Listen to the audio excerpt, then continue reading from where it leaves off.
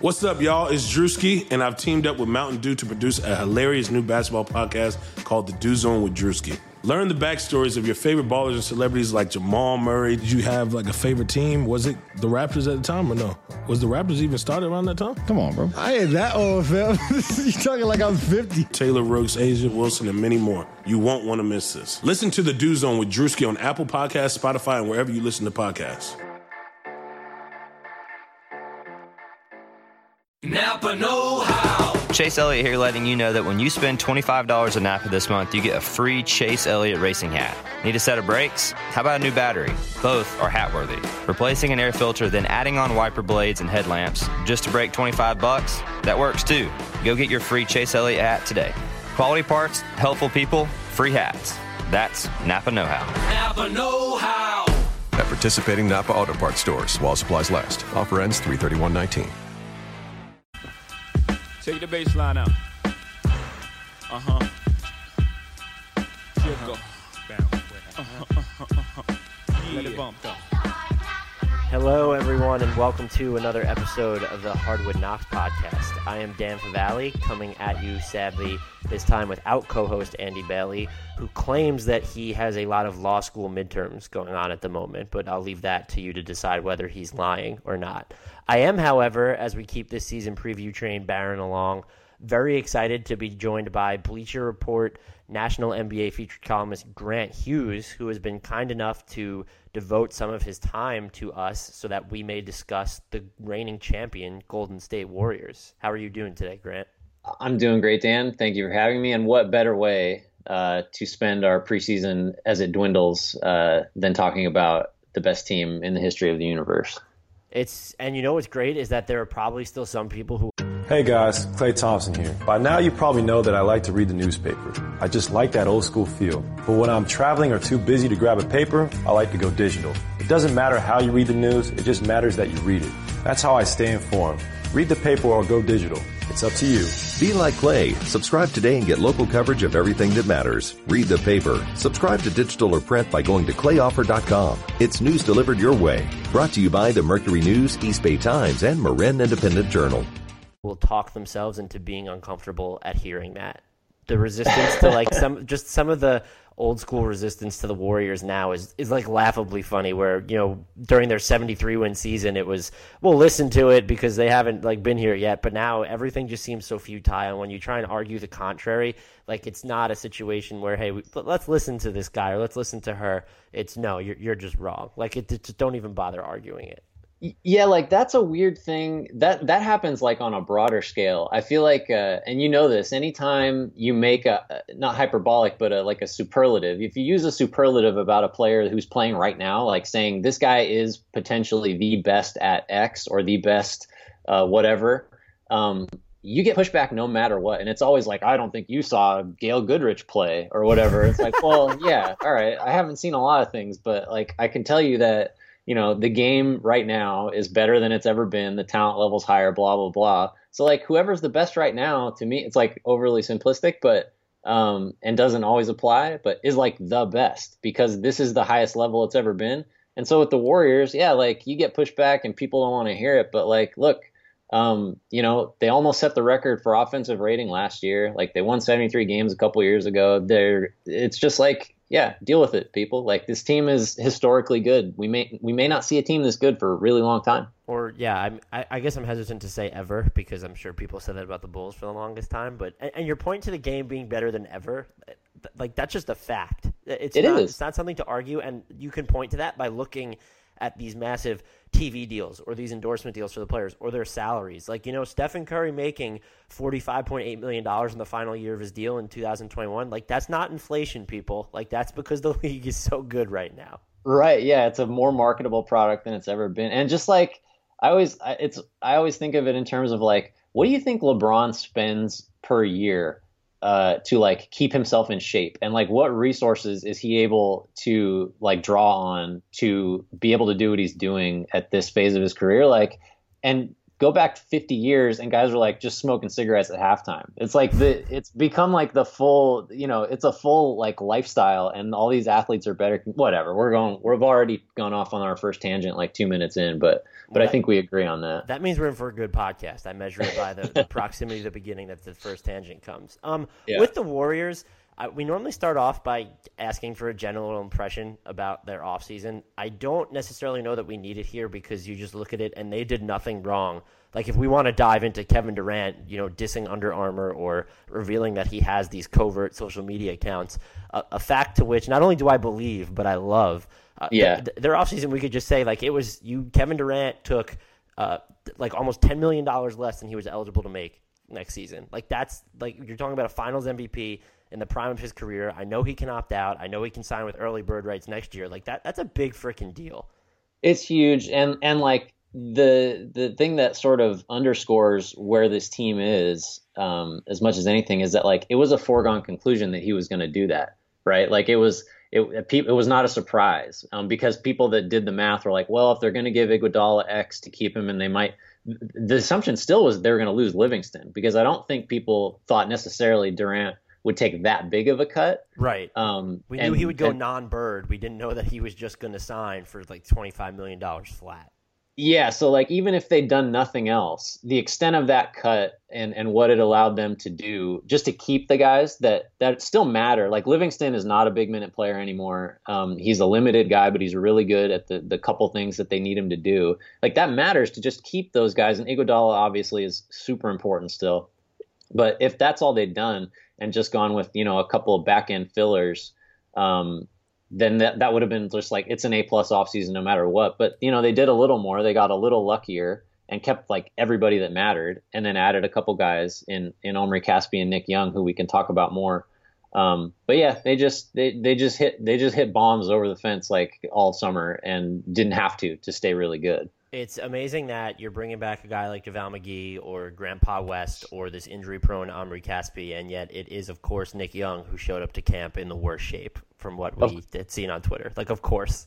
Like, oh man. So my relationship with Nick Young has been like has not been complicated. I basically thought that he's like a performance artist for the last few years, and like not a helpful player, even though supposedly he started playing defense last year, like contract year, cough cough. And he had the skill of creating bad shots, so that's not a skill to me. But then, like, this is what the Warriors do. When they signed him, I was like, all right, that's too much. I'd rather have given that figure to Caspi and then had Young take the minimum. Right.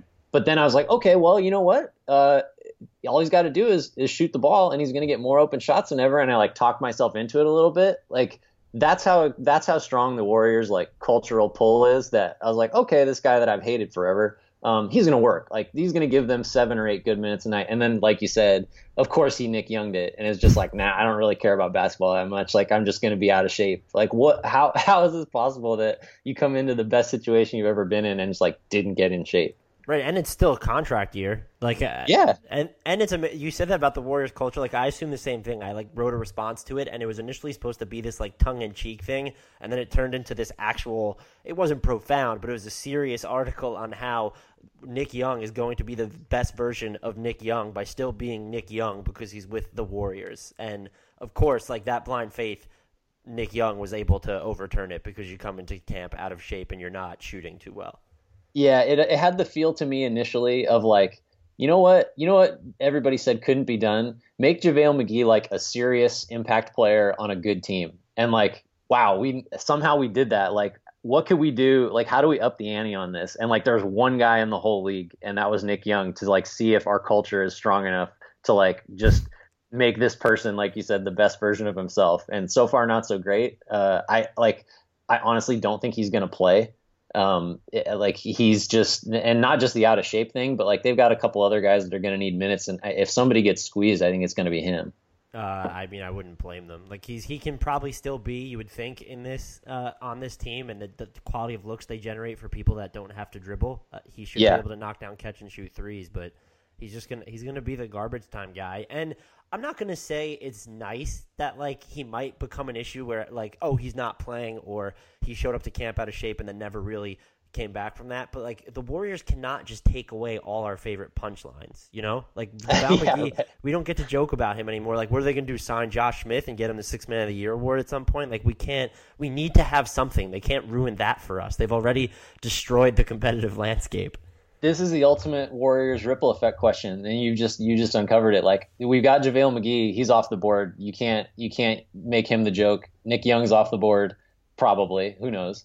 So who's like the next guy? Who's gonna carry that mantle of the guy who's just like, you know, is the joke, and you just wait for him to do something bad or dumb. Like Jordan Crawford's around, but Jordan Crawford is more of like a former Warrior too, by the way. Yeah.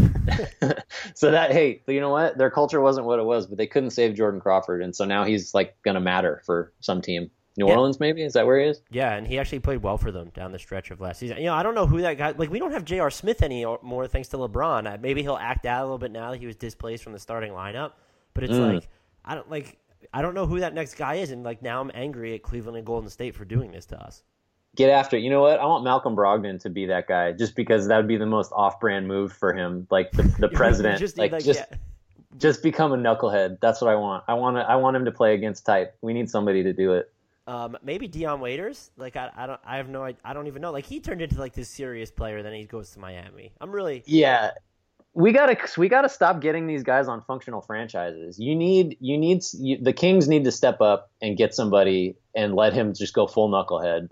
And like, you know, New Orleans seems like a good spot for that. You need these dysfunctional franchises to snap these guys up, because we're losing a great cultural resource when these guys like straighten out. I still have hope for the Kings there, because it's so Kings that when they signed Zach Randolph to like be this mentor and high character guy, that I don't care that he got arrested for weed, and I know, you know, his lawyer maintains he was innocent. Like the charges were like, they were like basically vacated or became a misdemeanor, but it was so Kings that that's what they signed him for, and then he's all of a sudden arrested. Like, so there's still, the Kings still have that juju on them. Oh yeah, I got high hopes for the Kings in that regard. I think everybody's a little too high on that offseason, and so something's going to go get screwy. It's a guarantee. Yes, we talked about that. I remember you were pretty as hot as you can get about something Kings related. You were pretty heated about the way they spent their cap space this year. Yeah. I mean, listen, if you haven't done the Kings preview yet, I'll happily come back and give you all my thoughts on that. Yeah, I just think it wasn't as aggressive because we actually did it and you weren't on it, so that's a missed opportunity. The Kings stay the Kings. That's just they're never going to get away from that, and they've done a few things well, but you know they can't do everything right. That's never going to happen. I guess the other thing that's not really related to the Warriors' actual preview, and it's really tough to find stuff that's worthy to talk about, that would be that report from the Athletic that Joe Lacob wanted to offer Stephen Curry less than the max. Does Bob Myers deserve like some sort of a medal for talking him out of that? Because I understand like they didn't screw Stephen Curry in his first contract, because a lot of people, they were either uneasy about that $44 million deal at the time, or they were like, he has ankle problems, like that's market value. But to ask like the two-time MVP who just spent, that deal turned into the best deal in the NBA by the time year one was over, basically. Right. I honestly do not. That shocked me. Like I knew Kevin Durant took the pay cut. We had joked about it, I think, on the podcast a couple of times. Like imagine if Joe Lacob just asked Stephen Curry to take less, or that the Warriors did that in general, and to find out that was even on the table to ask. Like thank God Bob Myers didn't even bring that offer to the discussions. Yeah, I mean, two things. You're 100% right that, at the time, Curry did not take a pay cut to signing that 4-year deal. The risk was really there. I remember writing the reaction to that and being like, it's a worth it, I think, but it's a huge risk because this guy just might not be able to play full seasons, and that's just that was the reality at the time. So it's not a pay cut. But that's not the same thing as saying he wasn't grossly underpaid. It was the best contract in the league. I have no idea how. I think Lacob is a guy that essentially, he's a venture capital guy. He is a super Ayn Rand devotee. He is someone who I think would take the approach of well, you're never going to know the answer unless you ask for it. As far as unreasonable requests that could potentially save him money. But yeah, Myers, Curry has made the franchise so much money. If you distill everything down, all this great, stuff they've done. Like, it really does start with Curry being the type of player that no one foresaw him becoming. So yeah, I don't know how that conversation went. I imagine it was pretty short, but it was probably wise not to upset the guy who is essentially responsible for your franchise being what it is. Well, that's how unfathomable it is that it probably was. It might have just been, I make fun of him before, but like maybe it was just this like innocuous inquiry, and he found out just how quickly Bob Myers rebuffed it, and that was it. Because it's so unfathomable that I can't even begin to think about like it obviously would have been poorly received, but like what are the repercussions of that? Like, are they just able to turn around and then be like, oh, we were just kidding, like here's your $201 million and it's fine, or does he actually just like go shop it? Like that's how unthinkable the notion was. Right. Yeah. And I mean, like, I guess if you want to really look into it, if there's a guy who is sort of like, I don't know, professional is a weird word to use, but like, if there's anyone that could take like a low ball like that and still not just destroy a locker room and like cause this huge, like, I want out thing, it would probably be Curry, just because he'd be like, no, how about 201? What do you guys think about that? And then they'd have to say like, yes, absolutely, sir. Yeah. I mean, Kevin Durant saying no one wants to wear Under Armours at first, and then Joe Lacob talking about giving him less than max money. Like, that's quite the offseason for Stephen Curry being stabbed in the back. Yeah, he's just like, you can't. He's unflappable. He's like the most polished. If there's a criticism of him, is that he's a little boring because he's in a calculated way. He just is wired to not like allow stories like that to become distractions, and he never says anything in media scrums by design. And he's just about his business. Like, and it's a part of it's like, in terms of superstars to play with, like that's what makes him so easy, because he just diffuses like anything that would potentially mess up his team's chemistry. Yeah, and it's so pointless to like worry about like anything with him. Like he's just become so automatic. Like it was just like, remember, it was kind of before the All-Star break. He wasn't really hitting his pull-up threes, and then like after the All-Star break, he just shot 38+% on them, and that might have been considered like his downturn. It's just he's so reliable from that standpoint that it's boring, like you said, like on the character front, because you can't hope that he's going to give you this really aggressive, forceful, brazen response. And then on the court, it's just, okay, Stephen Curry's going through a shooting slump, but we know that it's not going to stay that way. Yeah, I mean, it's a little bit like, and these are the types of comparisons you have to make with a team like this. It's a lot like Tim Duncan, where if your best player is the most low maintenance guy on your roster, although I guess probably Klay Thompson would give Curry a run for that, then like it's really easy for everything to fall into line. And that's another thing that makes the Warriors what they are, is that like Curry is not a guy whose feathers get ruffled, and he doesn't ruffle feathers. So it's like, if you're gonna look for distractions or drama or something, it's just not going to come from him. And that sort of defines like the makeup and sort of the attitude of the team. And I think that's all part of what would this question becomes. He's more important to the Warriors than Kevin Durant, correct? And he might even be, despite just public perception, and despite like what we're going to see in rankings, and despite a Finals MVP, like there's a case to be made that Stephen Curry is still the second best player in basketball, or at least, if you want, at least better than Kevin Durant, just because of what he does and how he bends defenses with his just uninhibited shot selection. Where so much of what Durant does, I'm not even downplaying it, and I don't want that to be misinterpreted, but because he has that length and he's so tall, like he's just able to rise and fire over everybody. Curry doesn't necessarily have that advantage, and he just warps defenses because there's just no spot. Like, you're just not safe from anywhere. And because he's willing to work off the ball, and not in just a standstill role, but he'll cut like crazy. And I do think obviously the Warriors help him out on defense a lot, but I've never looked at him as a bad defender. Like, he's even statistically, he's mostly an even defender. They don't have to quote unquote stash him 75% of the time like these other point guards. I always thought, well, I guess not always, he's been playing with Kevin Durant for a year, but like as soon as it was just assumed, like even by the end of last season after that finals run, that, oh, Kevin Durant's just still the second best player in basketball, like I just think there's a case to the contrary to be made there. Yeah, and I mean, there's a lot to unpack there, and I think it is a complicated question that I think, depending on sort of where you are, so put it this way, I think if you pulled players, and it's like, and we'll actually see this with the All-Star game, like I think Kevin Durant is someone that players would say, he's harder to guard, He's so tall, he's so long, he can get his shot whenever you want. Players always favor the guy like that. That's why players still think Carmelo Anthony is so much better than everyone else does, because like, oh, he's physically difficult to guard, and he has these tools, these conventional tools. But I think most, and again, like, you can't have this conversation without it seeming like you're denigrating Durant, which, like, that is not what this is about. Like, Absolutely. if he's not the second best player in the league, then he's like third or fourth or whatever. Right. But for Curry, like you said, he's never going to make the defensive impact that Durant makes, which he just decided to start making last year as a rim protector.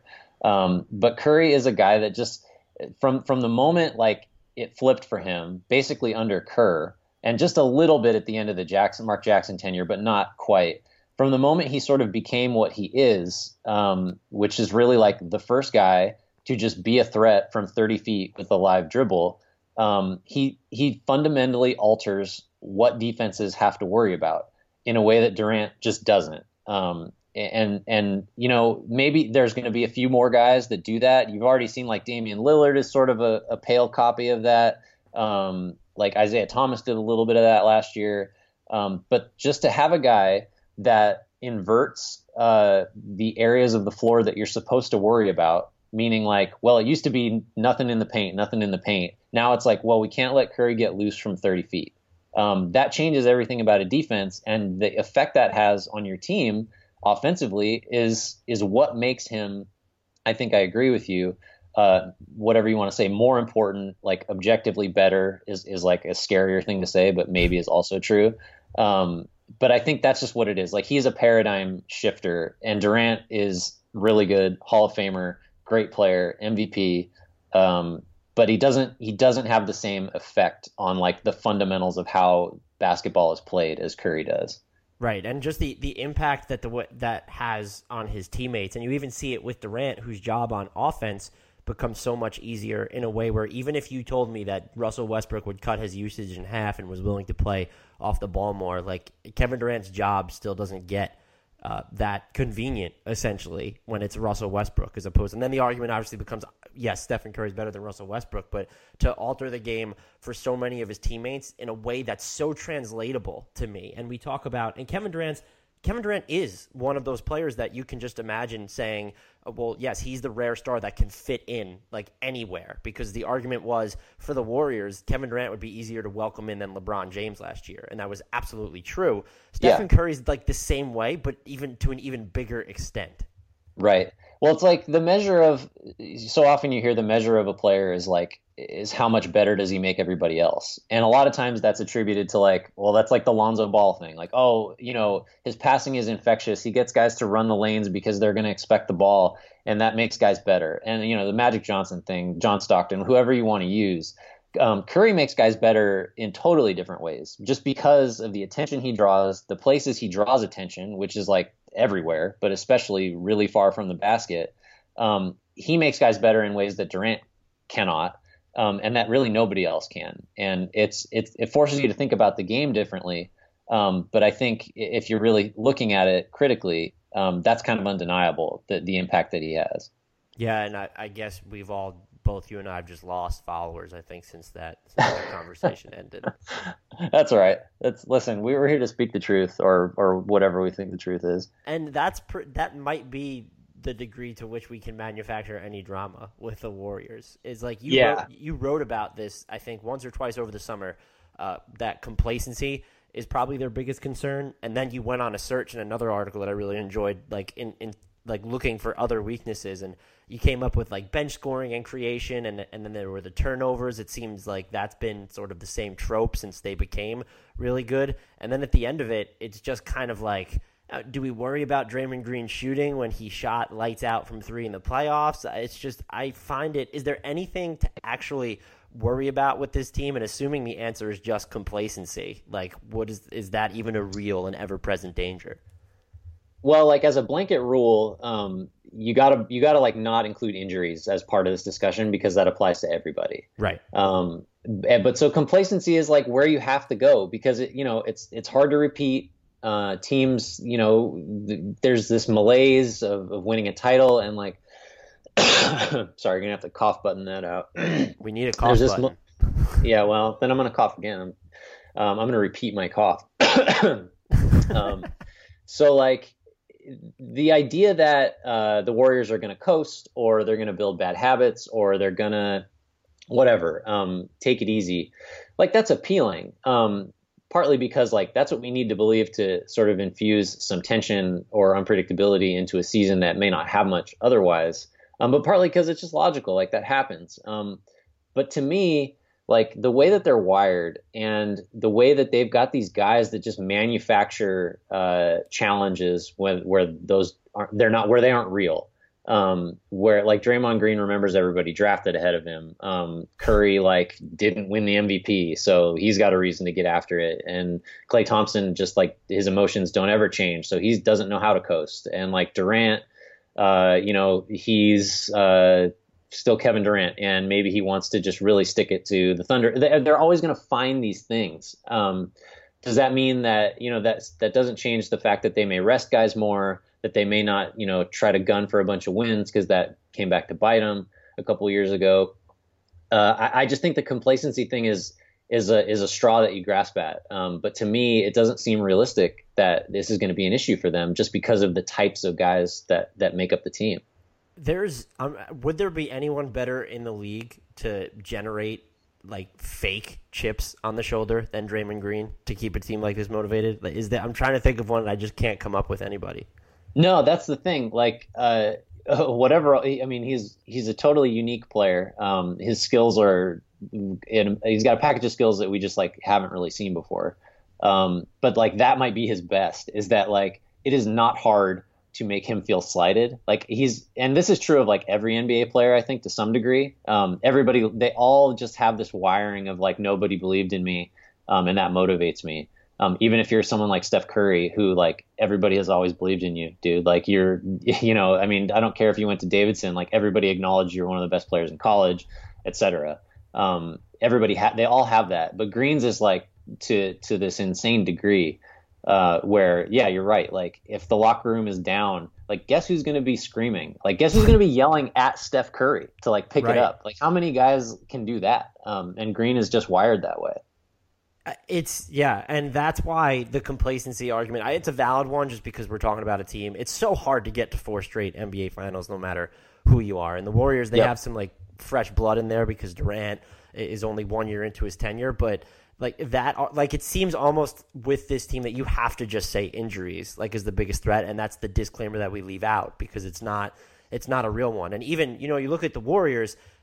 Klay Thompson, Stephen Curry, Draymond Green, over the past 3 seasons during this tear have missed a combined 31 games. And the feeling should be, well, at some point that luck is going to run out. But they also didn't have Kevin Durant for 20 last year, and we're just fine. And we're looking at a team that ended, I hope I don't get this number wrong, they were 31-2 last year, right? Towards the end of the playoffs and the regular season. Like it was. I think that's right. So we talk about them not gunning for wins. They weren't necessarily gunning for wins last year until they got to the playoffs. They end up with 67 in the regular season. It feels like they could take that same path or enter some quasi cruise control and still just end up with 70. And that's, take 20 games of Kevin Durant away, take 20 games of Stephen Curry away. Like they just have so much residual star power that does that even matter when we're using that super long shot argument of, well, injuries could hurt this team. Well, yeah, and you know what? I think it's a longer shot argument for them than for a lot of teams. It's easy to sort of talk yourself into the idea that, well, they've been healthy and nobody stays healthy forever, therefore they're going to have injuries this year. To me, there aren't that many teams that manage players' minutes better than the Warriors do. I mean, believe me, like I do not have insight into the metrics they use and like what they're, I know they use a bunch of biometric stuff in practice, and they manage guys' load, and they can tell when guys are fatigued. But their minute totals are low. Like they just don't play guys more than like 33, 34 minutes. And they sit guys for entire fourth quarters a lot because they build these big leads. So, if anything, there are times where you're like, man, this guy needs some more reps. Like this guy needs to play a little bit more. But they just don't do it. They have this window where they know how long they can play guys. Like look at JaVale McGee, for example. He averaged less than 10 minutes a game last year. And that's by design because they're worried about his health and just him holding up.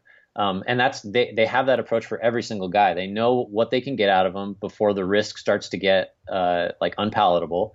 and they don't play guys like 45 minutes. It doesn't happen. So to the extent you can mitigate the risk of injuries, like they're about as good at it as anybody. So even that is one of those things where you're like, yeah, injuries might be an issue, but it's not. They're not ordinary even in that regard. And do the turnovers or the bench scoring or the shot creation outside of Stephen Curry and Kevin Durant, do either of those issues actually bug you at all when looking at this team's trajectory? I mean, I don't. So the turnovers are the one that they bother Steve Kerr the most, and it's sort of the most frustrating, I guess, as an observer, just because so for the Warriors, the expected value of an offensive possession is just higher than for anybody else, just because of how good they are. So like a turnover is somehow worse because it's like, well, you just cost yourself like more than a normal turnover would cost because you were going to hit a three or whatever. But like they're just indivisible from how they play. It's been a point of emphasis, though, I know in training camp, to the extent they've had one with this China trip, that like they want their passes. These are the details you can focus on when you're at this level. Like they're trying to make sure their passes like are more accurate in terms of like timing and being in a player's shooting pocket and all this stuff. So they're going to work on that stuff. But like, if you play this high wire brand, like, and your whole offense is predicated on guys like sprinting everywhere all the time, you're going to turn it over. And I just think that like, if you try to curtail that too much, then you diminish like a lot of what makes this team good. So you're just gonna have to live with it. And it doesn't, to me, rise to the level of like, this is fatal. Because I think like for all the talk of it, I don't know what they ranked in like turnover, frequency last year. But it wasn't like they weren't last in the league. So they were 20th. That's bad. They've turned it over on 14.4% of their possessions. Not great, but like the Hornets turned it over the least and they're at 11.7%. So like not fatal, definitely not fatal. And all a top 5 pace. So yeah, you're going to have a raw number and that's going to be high, but who cares? Shot creation on the bench, that's an issue. Unless our buddy Nick Young just creates a lot of bad shots, which are just turnovers by a different name. But yeah, they're going to have these little flaws. But I mean, like they lost Ian Clark, and they're going to give those minutes to Patrick McCaw, who is, everybody thinks he's going to be better. Casspe's going to suck up some of those minutes, and like, boom, you're set. So those little things, it's hard to get worked up about them. We have to talk about them because you're always looking for flaws. But I don't know. I mean, they're not things that I think they're worried about, frankly. Nor does it seem like they should be. The other thing I was wondering if you can explain, and I'm not sure if this is just because Draymond Green didn't shoot well in the regular season from 3, or if Andre Iguodala, like for someone who plays on a team like the Warriors, him shooting at basically a league average clip or a little bit lower isn't great. Like the Death Squad was shooting under 34% last year when they were from 3 in the regular season when that lineup was in there, and then in the playoffs I think they were under 32% from 3 if I was mistaken. I can't remember what that number was, but they were at 33.9% in the regular season, the Death lineup from 3, and then during the playoffs they were at 33.3%. And I always just found that odd because it seems like that's a lineup that should be. I don't know if it's just, and Green shot better in the playoffs, so I'm just wondering if you can just explain that to me, or if that's an anomaly we're just not going to see materialize again. I'd say mostly anomaly, but that is true. Like the death lineup, like they kind of sucked last year, and like relative to 2 years ago. That's another thing. The Warriors actually weren't very good in clutch situations. They after being like historically good 2 years ago when they won 73. So if you're looking, I mean, the league is not hoping to hear this, but like if you're looking for reasons why the Warriors could be better, like that's a huge thing, is that lineup has to be better. And a lot of the sort of discomfort, I guess, with that group had to do with, I think, Curry and Durant like figuring out what to do and how to play off each other. Famously, they sort of decided midway through the year that, okay, Curry needs the ball more because off the ball, it's just easier for teams to beat him up. And it's just, we're just better when he has the ball. Whatever happens after he initially has it is good. And that really, they got a lot better midway through the year when they made that decision. But for me, like expecting that closing lineup of Thompson, Curry, Durant, Iguodala, and Green to do anything but just be dominant is a mistake. And the thing you alluded to about the 3-point shooting particularly, that's another thing. Curry shot the lowest percentage from three in his career last year. He was like 41.4 or 41.1, never been lower. Thompson shot it worse from three than he had since like 2012-13. Durant shot it worse from three than he had since 2010-11. Like that's not going to continue. These, like, they're too good as shooters, and the quality of looks they get are too good. So I think all three of those guys are going to shoot it better. So that affects the death lineup. That affects the offense as a whole. So that's kind of one of the, like, my hot take is that I think they're going to have the highest offensive rating in history this year. Like, I just think it sounds insane. But like, that's just one of those things that, like, if you look at it objectively, like those three guys should all shoot it better. So what does that do for your offense? I think it's going to be like historically good. I don't really have a rebuke to that either. That's just it just seems like kind of a fact. And the clutch situations, and I remember reading that, and I guess I just didn't notice it because it's so hard to even, like, sometimes it's hard to go like nuanced into the Warriors and looking for problems because you don't think you're going to turn up anything. You brought up the great point about Kevin Durant and Stephen Curry kind of getting acclimated to one another. There almost has to be a situation where it's like, how much was that where they just decided to come back because they fell down behind by too many, or like they just weren't used to being in clutch situations, period, because they were just blowing out teams and they were so used to garbage time anyway. Like, for the starters, like, there's a point in the season where it's almost like, oh wow, we're playing in the fourth quarter. This is freaking weird. Yeah, right. Well, the thing, like, the narrative of this team 2 years ago before Durant was that, like, in the 73-win season, they would kind of half-ass it for, like, good chunks of the game because they knew they'd have a 5-minute spurt with usually the death lineup where they just outscore the team, the opponent, by, like, 14 points in 5 minutes and boom, game over, like, or whatever it was. And so that was, like, how they played. And I think it was just different this past season. Whether that's Durant and Curry figuring it out, whether that's the expectation that we know we can play 5 minutes at a time and just win games that way, maybe leading to some, there's that complacency we were talking about. I don't know. But, like, this is the other thing. They broke out the Curry-Durant pick and roll in the finals, and it was just unstoppable, obviously. And Curry doesn't like to use it because he wants the ball to move. He wants everyone to get a touch. And the Warriors were the lowest. They devoted the fewest percentage of possessions to plays finished by the pick and roll ball handler and the roll man last year.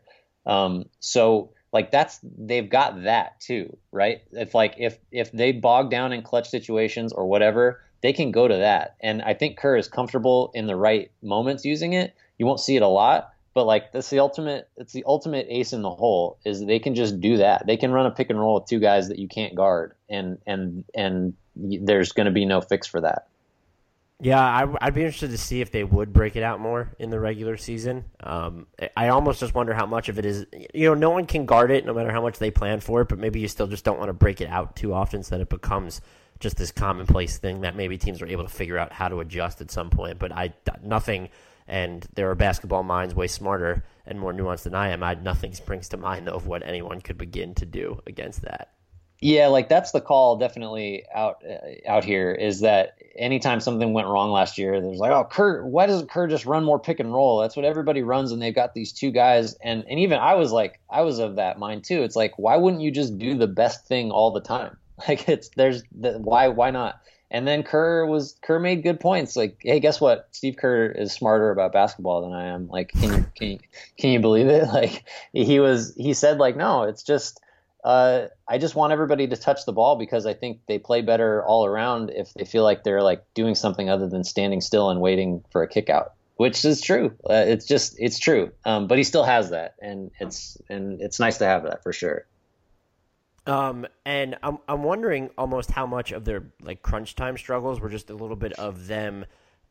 Like, is the ball just not moving as much, or they just, because it seems like they use a lot of teams that, yes, they get slower in crunch time. Like, the Warriors are a fast team, and they didn't even come close, I believe, to ranking in the top 10 in pace in crunch time. And again, we're working with a 25-game sample here. I looked that up while you were talking. Like, they went at 25 of their games went into, like, the final 5-minute disclaimers. And is that just something, like, you're so not worried, but, like, the focus becomes like, well, we're just going to have Steph and Kevin Durant either or shot create, and that's going to, kind of bog down the offense a little bit because it's not as free flowing as it was throughout the first 40, 43 minutes of the game. Yeah, I think that was an issue. And like, if you consider where Durant came from and how the Thunder played, it was a your turn, my turn thing, like to the nth degree. That's what the Thunder's offense was with Durant and Westbrook. And so I know that Durant, like, he really struggled with last year when he would pass the ball, he would stay where he was. And that's like that doesn't fly in Kerr's offense. You pass and you move and you cut or you screen or you do something. Like, stagnant stuff just is not what the Warriors want to see. And so I think especially at the end of games where Durant's, mentality is I get the ball, I'm going to score. And Curry's mentality, even though he does it differently, is kind of similar. They did slip into your turn, my turn stuff. And that did bog it down. I don't expect you'll see that again, but it's always going to be kind of tricky. When you've got two guys like that, that should, all things being equal, be thinking like, all right, I'm going to get, this is my time, Kind of moving off that, and we spend so much time talking about Stephen Curry, Kevin Durant, and then even Draymond Green.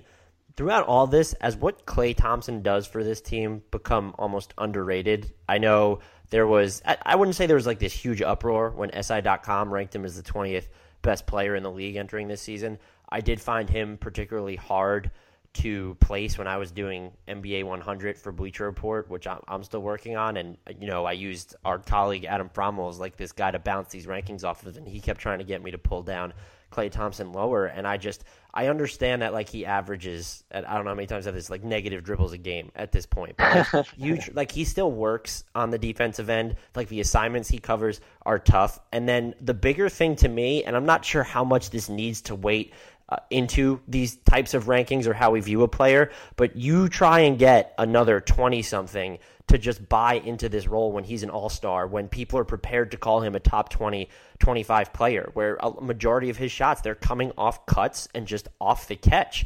And we have to imagine, what would it be like if someone else with his skill set was in this role? Would they buy into it as much? And then for me, the other part of it, we also have to project, like, I think he would never be as efficient if he was like the number one option on a team, but he can do more. He can score off the dribble. We've seen in the past, not so much anymore, I feel like, but that he's been able to score in the post on smaller guards.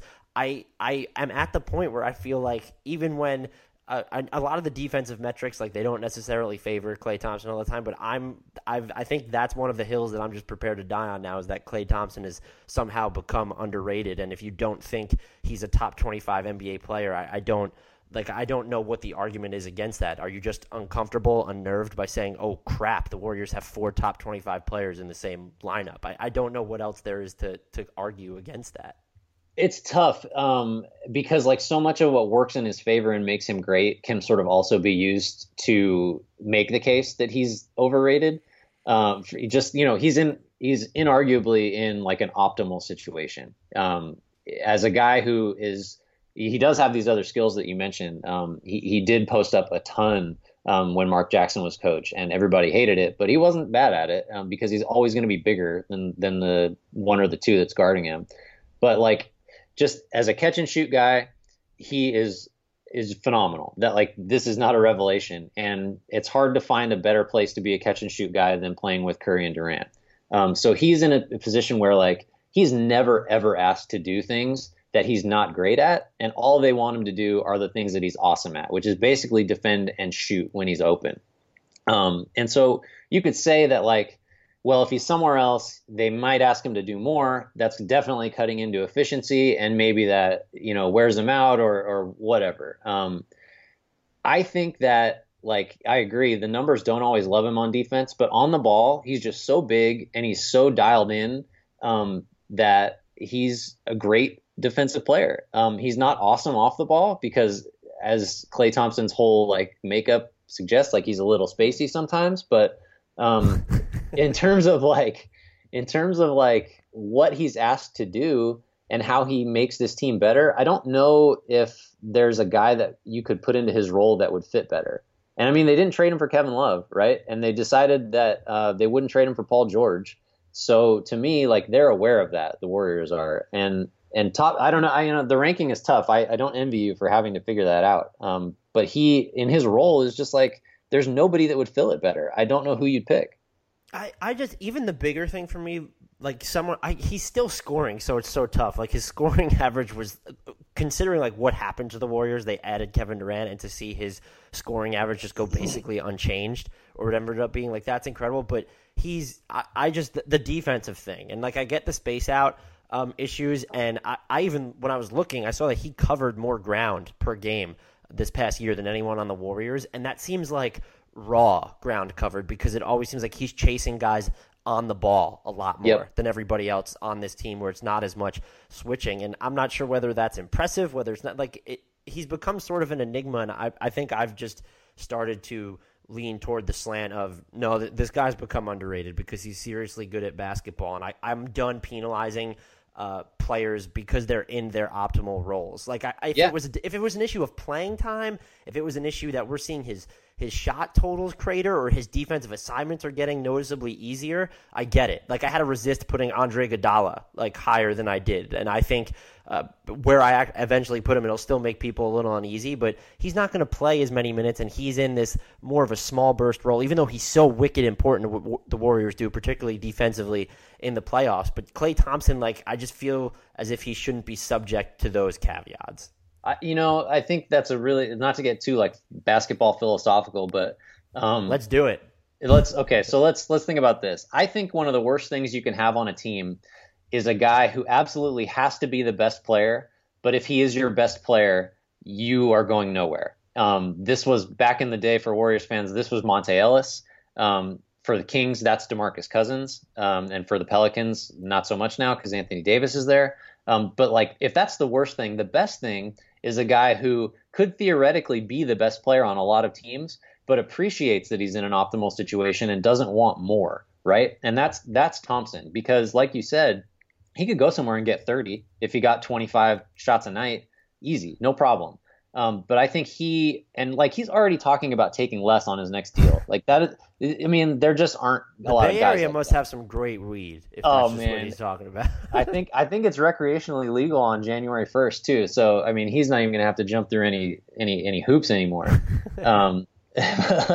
So the thing, like, that's hugely valuable. So you're right. We shouldn't penalize a guy for being in an optimal situation. Maybe we should celebrate that, like, he's cool with it, because it's letting him do the most that he can do in a limited way. And that's super hard to accept for a lot of players. And it's, I mean, even down, I know he got $80 million from Anta, and I hopefully I'm pronouncing that right. But like that's so Klay Thompson is, like, he could be with Nike. Like he could be with Jordan or Adidas. And yes, he got his $80 million from Anta, but like, what, like, someone in his position, like, I don't think you could have, if Anta came in and outbid like Kevin Durant with the Nike thing. Like, it wasn't the whole spiel that Under Armour was actually offering more for Kevin Durant and he still went to Nike. And I'm not, again, Klay Thompson's getting $80 million from Anta, but it's right down to the shoe company that he represents. Is he's so different from another 20-something all-star in his situation, because I feel like there are people, we saw it with Kyrie Irving, and I don't want to draw that relationship because it was so different, but Kyrie Irving got sick of being sort of the underlord in Golden State, and he actually had time as the guy in Cleveland before LeBron James came along. It was never a situation where the Warriors dangled something in front of Klay Thompson and took it away the way Cleveland did with LeBron's free agency and when they re-signed Irving. But guys at this point in their career, like, he could want more, and yet we're all worried about when will the Warriors have to bust this up because of luxury tax reasons, and he's like, hey, I might take some less just to stick around. Yeah, it's interesting. Like, I always hate to make it's hard to resist it, but I hate to make the value judgment on like Kyrie's decision, right? Because, it's just, if you look at him as an employee, maybe he thinks that he can do more, and that's an irrational belief based on everything we've seen. His teams can't win if he's another guy, maybe, that if he's your best player, it's hard for you to really have that high of a ceiling. But like, I don't want to say like, oh, that's selfish or that's whatever, but it is different. And if you're looking at what makes teams really good, it's having more guys like Thompson in terms of like, how high maintenance they are or what they need emotionally. And it's harder with guys like Irving. And that, there are a million things like this with the Warriors where it's like, this is just one of those things they're so lucky to have that has put them on this trajectory. But Thompson's sort of whole makeup is definitely one of those things that's allowed them to be what they are. Yeah, and Irving was another guy who's tough to place on those lists because like part of me just wants to put him behind Kemba Walker because Kemba Walker's defense is so underrated, but it's just like those guys are just tough to rank. And I again, like I said before, now that we're running in circles, I lean more towards the Thompson is underrated stance on that now, at least at this point. The other thing I was going to ask you, Draymond Green, one. Do we see improved shooting from him compared to last year? I know he's getting fewer attempts. That's another guy who's just made sacrifices and basically said, well, I'm going to be like the ball carrier and that vessel, like to give the ball to Steph, to Durant, or Clay. And that's a fantastic, I'll say adjustment. You want to say concession because he's been making it for essentially 2 years now. And then two, gut feeling, do you think he successfully defends his Defensive Player of the Year award? First, the shooting, 2 years ago, he shot it better than anybody possibly could have ever expected. And until I see another year like that, I'm going to view that as the outlier. And last year it got a little rough. His shot mechanically is never, I shouldn't say never because he shot whatever it was, like 40% 2 years ago. But it's flat. He misses short a lot. He's got this weird lean in. It's not one that lends itself to looking at it and saying like, well, that guy's definitely shooting 38%, like for, indefinitely. I think we're going to see closer to what he was last year than 2 years ago as far as his shot. But I think the real thing with him is like, he's undersized, and his game, as much as it's based on smarts, is also based on just in ridiculous athleticism, like weird athleticism, like quickness and anticipation. And when that starts to go, maybe that's when you worry about the Warriors like losing a piece of themselves they can't replace. I don't see that happening this year, which is why I also think he is going to repeat. And whenever you do this, whenever you talk about Green's defense and him being the best defender in the league, which I think he is, you get murdered by Rudy Gobert stans. And Rudy Gobert is also not afraid to like retweet your articles with the eye emoji, which he did when I did the who you got, Draymond Green or Kawhi Leonard, which maybe he doesn't understand that sometimes assignments are just two guys and you don't get to mention a third. But like, I think Gobert could be as good a defender as Green this year, but he's just not going to get seen. And DPOYs repeat like a lot. I think it's been around since 82, 83, the award has, and I think there have been 9 back-to-back winners. And guys like Ben Wallace have like 4, and Dwight Howard's got a bunch. So I think since defense is so hard to follow and measure, once a guy wins it, there's this huge bias that gets into his favor, not that Green needs it, and they just win more. Like that's what I see happening as much as anything. I almost go the other way. I do think he's the best defender in the league, and some of it's just physical limitations. Rudy Gobert does a lot for a big guy. Like he's great. He defended more spot ups than Gordon Hayward last year. Like that's crazy. Yeah. Good stat. Yeah, so that to me, like that's just incredible. And for a big guy, again, he does so much more than just protect the rim. And I could see, not that Green's going to suffer from voter fatigue, but for the past 3 years now, we've been talking about like Kawhi versus Draymond. And Rudy Gobert's kind of wedged his way into that discussion. So I favor him for the award this year, but there's so much of me feels uneasy about that because Green just has more responsibility. And if the voters recognize that, like if this doesn't become necessarily, a lot of times these awards they're so driven by narratives, but if you're looking at it and you really watch the way Draymond Green defends, like that's nothing against Rudy Gobert. He can't shoulder all those responsibilities because you know what? He shouldn't be switching onto point guards from, outside the 3-point line. And that's not what he does. He'll close out on them. He defends in space better than probably any traditional big in the game. But like he's just never going to have those extra duties that Green has because he is just such this unique player. And the Defensive Player of the Year award, it's not always a referendum on who the actual best defender in the NBA is, just like we know the MVP is not the end-all be-all on who's the best player in the league. We know it's LeBron James, even though he doesn't win the award anymore. So I don't know where to go, and I just lean towards Rudy Gobert because I think the Warriors get so much shine, and we've talked about this kind of uprising from the Rudy Gobert stands, and I think even some writers are like kind of it's not even just Jazz writers, but they get sensitive to it, and there are some who want to push back against this idea that, big guys, like they still really matter in today's NBA. And what I think would make Rudy Gobert's case ironclad and why I ultimately go with him is I still fancy the Jazz a playoff team and not just like this 8th seed. Like I think they're going to end up like maybe 6 or just comfortably inside the Western Conference playoffs. And if you look at him without Gordon Hayward, without George Hill anchoring that Jazz team into another top 3 defensive rating or whatever it will be, like that's just tough to, that context is tough to refute because of the talent that he actually lost over the offseason. Yep. First of all, agree with you on the Jazz. This isn't the Jazz preview, but I'm on board. I think they're going to be really good. We've turned this into a league-wide preview, and I think our listeners should thank us for just drumming up the interest. Well, you have to with the Warriors. But yeah, I think there's a lot to that. The narrative does, as much as it shapes up for Green. Like if the Warriors have the best defense in the league this year, which is, they were like 0.2 of a point off of it last year, it's completely reasonable.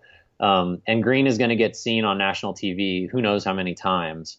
81 of 82 maybe? Yeah, 81 like probably. Yeah, I don't know. Their second game against Atlanta probably won't quite make it. But that's going to be hard to get past for a lot of people that defense is hard to figure, and casual voters, which unfortunately I think there are a lot still. Are just going to be like, well, he was the best defensive player. It's kind of like the MVP, best player, best team type of thing. Best defensive player, best defensive team. But you're right. Gobert, if the Jazz finish top 3, which they probably should defensively, there's this nice little big man renaissance idea to be had there. There's a lot to that. I could see that happening. Like I said, I think Gobert by a lot of metrics was more defensively valuable than Green last year. I think he could do that again.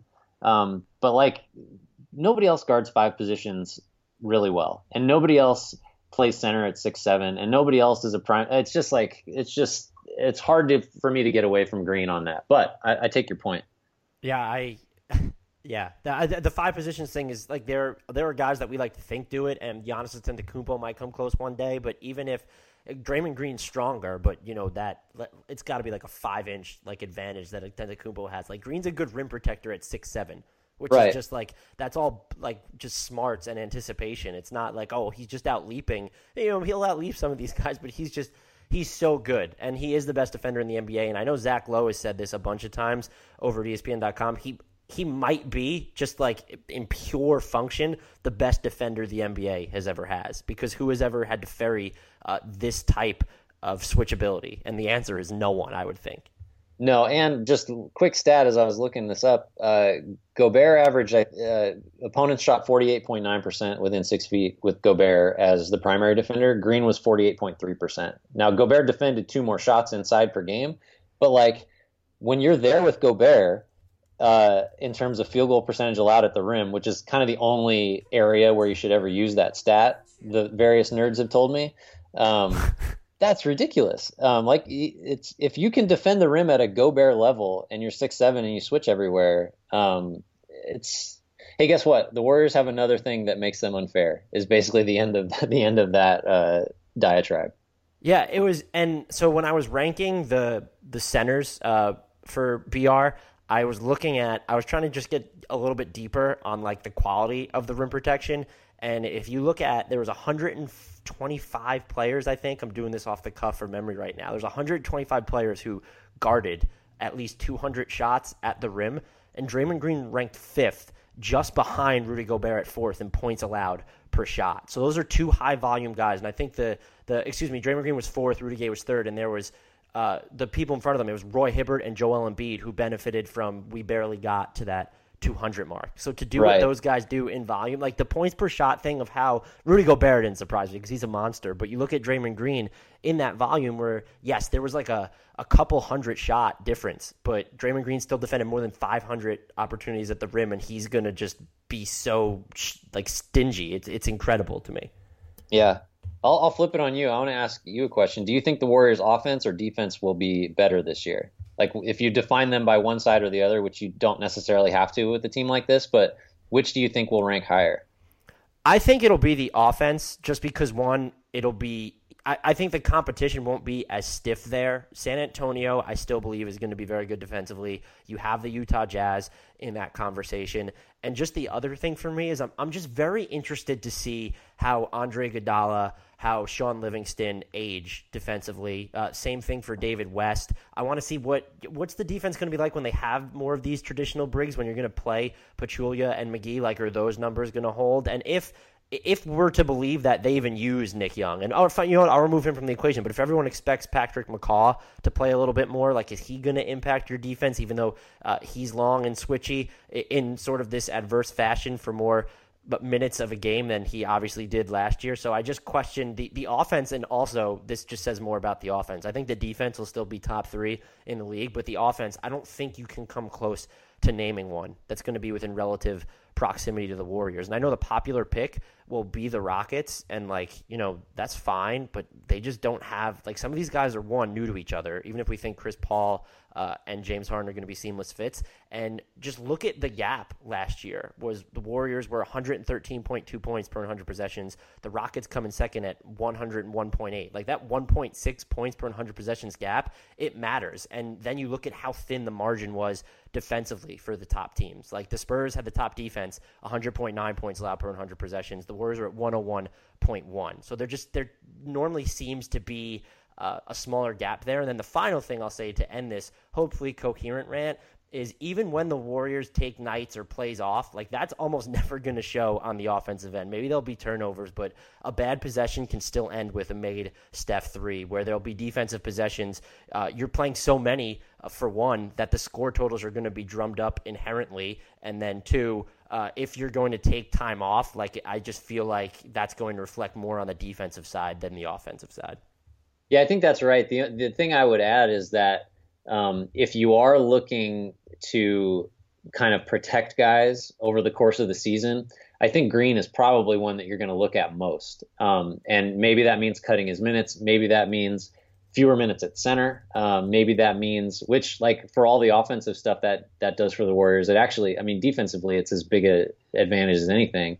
You can sort of roll all the other things if you're looking for little vulnerabilities into that, and point to Iguodala, Livingston decline a little bit. McCaw is probably still too thin to be a real factor defensively, except against maybe point guards, and he's not a real great athlete to where he can stick with those guys. So if he's playing more, you get a little slippage. And then the complacency angle, I totally agree. If you do see a play taken off here or there, it's not going to be offense, because everybody wants their buckets, and it's hard for that offense to not just be revving all the time. So yeah, I think I agree with you on that. That'll be interesting to watch, though, because I think you could probably also make the case that maybe it won't be, just because we probably take their defense for granted at this point. Yeah, it's hard to know where to. One of the things you look at with this team is their chemistry should be better, right? With basically everybody back, plus year 2 of Durant, no additions that are going to play huge minutes, that are going to have to be figuring things out. If Nick Young already is kind of out of the rotation to me, and if Caspi doesn't click right away, guess what? He just won't play. They'll play somebody else that is comfortable. So does the chemistry manifest itself in smoother offense and better anticipation on that end, or is it the defense that's tighter? Because the whole 5 guys on a string thing, you'd think that string gets a little more taut the longer you play with the same guys. So that'll be interesting to see where that sort of familiarity really is a benefit. And I guess the last actual roster related question to this team that everyone obviously wants to know: Jordan Bell, does he get any significant minutes beyond garbage time? Or is it, and maybe this has to be a part of the question, might we see just, a little bit more urgency from the Warriors at times, and they're going to close out games quicker so that they can get Jordan Bell into the lineup? That's always the hope for me, and that was true with McCaw last year, even though he started a bunch with Durant out. I just wanted to see more of him, and it's just so hard for a guy like that, as promising as everyone agrees he is, to get enough time to just get comfortable. Honestly, it's tough. Rookies are never good. That's the truism. But it's really hard to show what you can do if you're playing 4 or 5 minutes a night in these weird spurts or garbage time. So for Bell, to me, if you're trying to preserve Green, I think what you potentially do is give Bell some of those small ball center minutes. And that cuts into McGee's minutes a little bit. Pachulia is sort of a ceremonial starter still at this point. So maybe you trim a little bit there. Maybe you buy some minutes by, taking a couple more off David West total, which I think was still only like 12 minutes a game. So there's not a lot of room to carve out time other than garbage time. But I think Bell is just, and I feel irrational thinking this way, but he just, to me, really feels like a guy that the Warriors should not have been able to get. Shout out Chicago. Shout out Chicago. Thanks for taking. Good luck. I really hope you make that $3.5 million work for you, or whatever it was. I'm sure you're going to be able to get like a nice, you can really spruce up one of those two-way G League contracts with that. You can really sweeten the pot. But he's just like, he's a center. He's small. He's super athletic. He's a really smart defender, and he plays insanely hard. So I don't really see how he fails in the right situation. And like famous last words, right? Like plenty of guys have failed in it, but the pieces add up for me. So to the extent they can carve minutes for him, I think they have to try, especially because he's the type of guy, these cost relatively cheap, but you got paid a lot for a second rounder, and got a third year, I think, which is rare. But that's the type of guy you need to get something out of sooner than later if you're going to keep a team together, because the cost just gets so exorbitant with your stars. So I hope they play him. It's also possible that like you just can't justify playing him over McGee, who's awesome for his short stints. So it's going to be tough. But I think everybody out here is like, it's macaw. This is a term that probably shouldn't actually mean anything, but it's like macaw levels of excitement, which is to say it's high and unreasonably high for a guy that is a second rounder. But that's where he is. I think he could be a player. I just don't know when he's going to play. So basically, he's the next Draymond Green, is what you're trying Basically, is what I'm saying. You can put that on the description of this episode. Yeah, I'm retitling it as we speak. And this is actually an interesting question for this team as we put a bow on it, is what do you see their ceiling as and what do you see their floor as? And again, you don't have to assume like any crazy injuries when you're talking about the floor. You don't have to assume that they get Paul George for salary filler when you're looking at their ceiling. Yeah, I mean, so I'll do the floor first. If we rule out injuries of any significance, I think the floor is still like 64 wins. That's incredible to say and it not to sound crazy. And it like, is that low though? Is my question. Does that feel low? I mean, anything below 65, because this team has won 67, 73, then 67, and now has Kevin Durant for the first time, like through his second training camp. Like he's not new. And so anything below 65 almost feels like inadequate to say. Right. And so I'll put it there. It's absurd. I just don't know. We've spent this whole podcast talking about like reasons they might be better and trying to talk ourselves into reasons they might be worse. And so I think you have to just reflect that in the number. The ceiling is, I mean, the short answer is sort of whatever they want it to be, because if they get after it and things click and everybody's super healthy and there's no decline from the vets, could they win 75 games? Like, I mean, we're talking ceiling, like absolute upper limits of their potential, maybe. I think personally, I think they'll win 70 games. That's where I'm putting it at. With the caveat that they could absolutely win more if it is a priority, or if for some incredible reason the Rockets are pushing them for that top seed and they stay interested and they need to secure home court, that type of thing. But the ceiling is almost impossible to calculate, other than to say like they can win more games than anyone has ever won if it's a priority for them. Do you think there's a point where it could ever become a priority? Like if they all of a sudden look up and it's, we're 35-1. Just, is there any time where they'll just then decide to go for it? Or is it going to have to be, if they're close, like like they've got there organically and they already have 72 wins and there's like 3 games left or something, maybe. I think it's weird to say, but they're almost going to have to back into it. Like I think they're so snake bit from 2 years ago where winning 73 was absolutely a priority. They said they didn't care about it all along, and then they admitted after the fact to a man that they did care about it, and it hurt them, among other things. So I think that it will have to be organic. It will have to be, well, hey, look at that. We just went on like a 28 game winning streak, and if we, why don't we just keep this going? But hey, listen, nobody's playing more than 32 minutes tonight, guys. So if you want this win, you got to do it in the first 3 quarters, like that type of thing. They're not going to gun for it. I just don't see any scenario where they do that. The hope, I guess, if you want that record, is that they do get pushed by somebody in the West. But being pushed to win 62 games is very different than being pushed to win 74, 75. I just don't know if there's as much better as the West got. I don't know if there's that kind of quality. I wonder if, so the NBA's like new resting guidelines where it's basically taboo if guys aren't actually injured to rest them on national television, and we know the Warriors are going to play 1 million national television games. I wonder if that's the argument in favor of them backing into it, because there's ways around these rules, but like it's particularly or exponentially more difficult for the Warriors than other teams because they play on national television in these marquee matchups so often.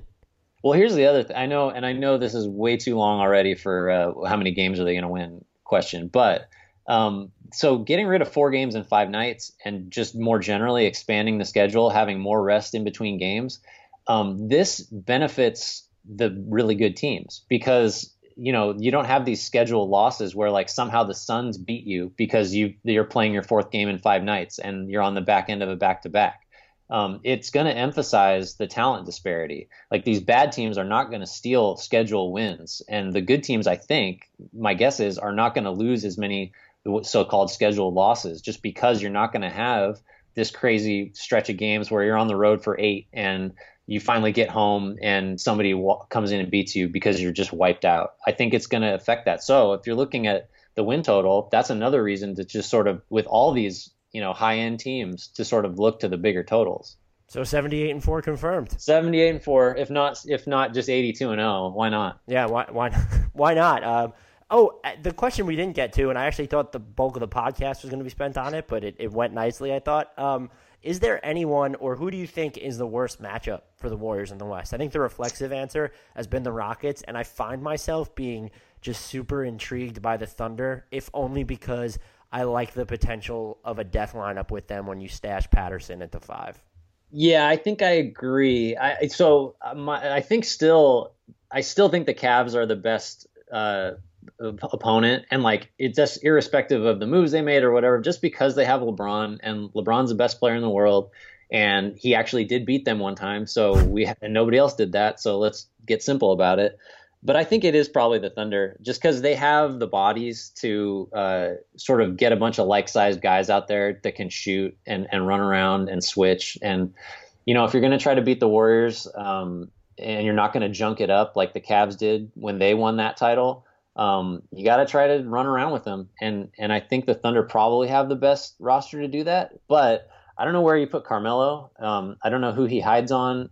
He's going to get targeted, and you can't put Robertson out there because the Warriors don't guard him. Yeah, Adams can't play because the Warriors won't guard him. So it's interesting, and the Rockets are intriguing, and the Spurs. I don't think the Warriors have been afraid of the Spurs for a long time, but they're always there. I guess I'd go Thunder too, just because of the size, the like-sized guys they have that can all play.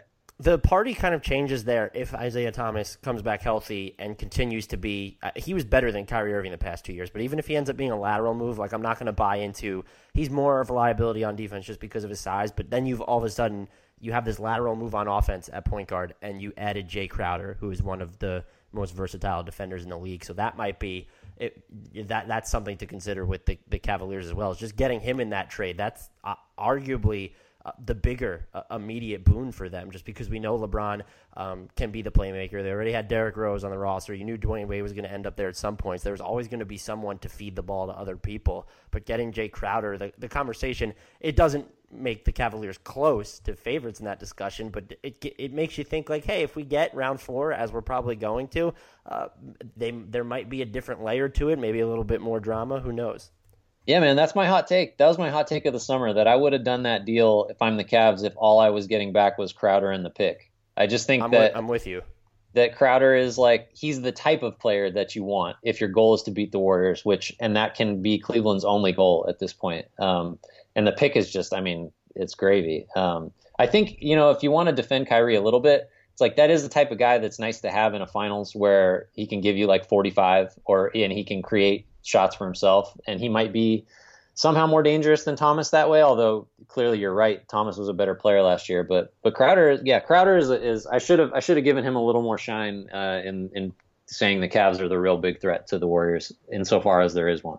Yeah, and if LeBron resigns and you try and use that first pick to coax Chris Middleton and Malcolm Brogdon out of Milwaukee over the summer, that's when the Cavs actually become an interesting challenger to Golden State. Yeah, I agree. Grant, thank you so much for being extremely generous with your time today. I am super excited about how this podcast went because it didn't go in any way, shape, or form how we thought it was going to compared to our precast discussion. If anyone wants to talk to Grant about his piping hot takes on the Warriors, please do follow him on Twitter at GT_Hughes. That's GT_HUGHES. He's a fantastic Twitter follower. I don't know how he has sub 1,000 followers. He tweets these just great, clever, witty things. If he tweeted more often, I'm sure he'd have more followers, but you need to follow him. And check him out at Bleacher Report, where he's a national NBA featured columnist, writes some great stuff there as well. If you want to talk to me, I'm at Dan Favale. That's Favale. You can follow Andy Bailey at Andrew D. Bailey, spelled exactly as it sounds. Please follow our parent sponsor, NBA Math, at NBA_Math. And you can get at Hardwood Knocks on Twitter at Hardwood Knocks. Please, as always, subscribe, leave a rating, leave a review, even if it's a mean one. And since Andy is not here to close it out, we will not be ending with a shout-out to you-know-who. Until next time. Hello, I'm Joe Cordell of the domestic litigation firm Cordell & Cordell. At Cordell & Cordell, we encourage our clients to participate, to recognize how essential their role in this process is. They've got to be willing to help us help them. And by working jointly in a sort of partnership, we're more likely to get the best possible outcome for our clients. And that's really the standard that our clients can fairly hold us to, is what is the best possible outcome for them. So clients who are facing divorce need to recognize that for them to succeed, they need a partnership between them and their attorney. The attorneys at Cordell & Cordell work to help men maximize their role in their children's lives. Contact the domestic litigation firm of Cordell & Cordell to schedule an appointment with one of our firm's San Francisco area attorneys, a partner men can count on. 650-389-1111. Online at CordellCordell.com. That's CordellCordell.com. Offices in San Francisco, San Mateo, and San Jose. Se habla español. Legal services available in English and Spanish. Kimberly Llewellyn, licensed in California. Hi, it's Jamie, Progressive's #1, #2 employee. Leave a message at the... Hey, Jamie, it's me, Jamie. This is your daily pep talk. I know it's been rough going ever since people found out about your a cappella group, Mad Harmony, but you will bounce back. I mean, you're the guy always helping people find coverage options with the Name Your Price tool. It should be you giving me the pep talk. Now get out there, hit that high note, and take Mad Harmony all the way to nationals this year. Sorry, it's pitchy. Progressive Casualty Insurance Company and Affiliates. Price and coverage match limited by state law.